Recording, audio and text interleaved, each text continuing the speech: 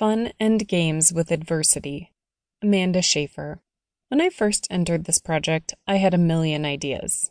1,000,003 to be exact. I had my story of who I am, or who I was, where I am, and where I come from, and why it was all relevant to this book. I had personal quotes from some of the greatest people in my life. I had ideas of how I could help others. And really any parts of my story would do. I could explain how there's never a reason to give up as long as you still wish something.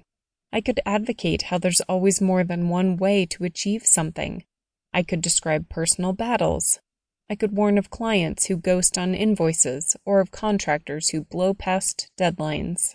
I could tell you fundamental advice like be positive and stay focused.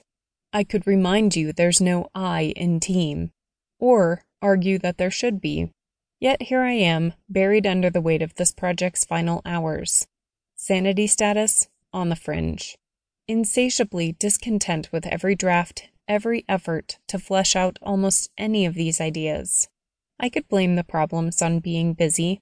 During the creation of this book, I moved to Central America with my dog, bought a manual car, learned to drive that car, in Espanol, which I do not speak.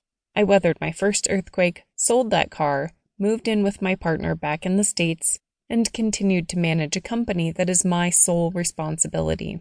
Oh, yeah, and I sat through Hurricane Matthew alone with one heck of a cold while renting an Airbnb.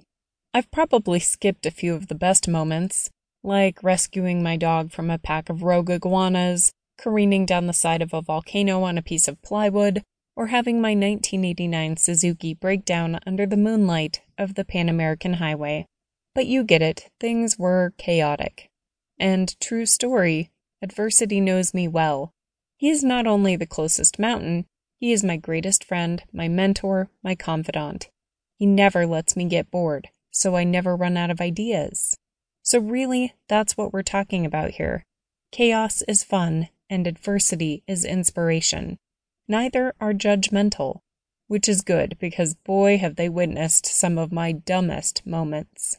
But this is the hallmark of an entrepreneur. While others may sense a headache, we sense an opportunity. In the headwinds of a storm, we patch together a sail and hitch a free ride. We see more, learn more, bruise more, and when the thunder is over, we know the lay of the land. Our very evolution, that moment in which we change our perspective and refocus our lens, this is our identity. It is the fuel for our fire and the reason we thrive in an uncertain world.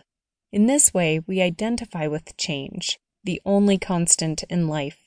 It is a thought pattern and a skill. So instead of rambling on further about myself or my life lessons, let's work on fueling your flames. Grab a pen and paper. This is a chance to audit yourself.